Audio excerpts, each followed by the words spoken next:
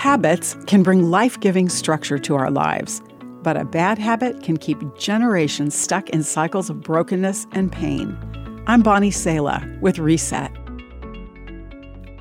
Bree grew up in a family that never discussed problems. When issues came up between family members, there was no talking it out. Relationships were often tense, and relatives sometimes ignored each other for long periods of time. One day, Bree decided she didn't want to live that way anymore.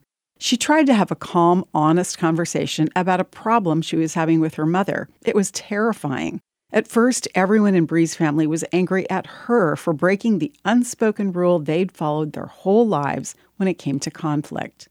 But it was the beginning of a new way. Today, the family looks back on Bree's actions as the day they began backing away from their unwillingness to address conflict, learning to problem solve together. Major advancements in human history and, yes, breakthroughs in families start with brave trailblazers who are willing to reevaluate how things have always been.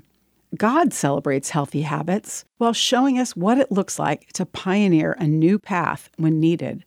The Bible book of Isaiah says, "For I am about to do something new. See, I have already begun. Do you see it? I will make a pathway through the wilderness. I will create rivers in the dry wasteland." We all have old pathways, unexamined habits that aren't serving us. Where do you know you need a new pathway through? You can ask God to help you evaluate any habit that's become unhealthy and unhelpful. He wants to work in a new way in your life today. I'm Bonnie Sala with Reset. To hear this again, read or share this, or to find more resources like this, visit guidelines.org.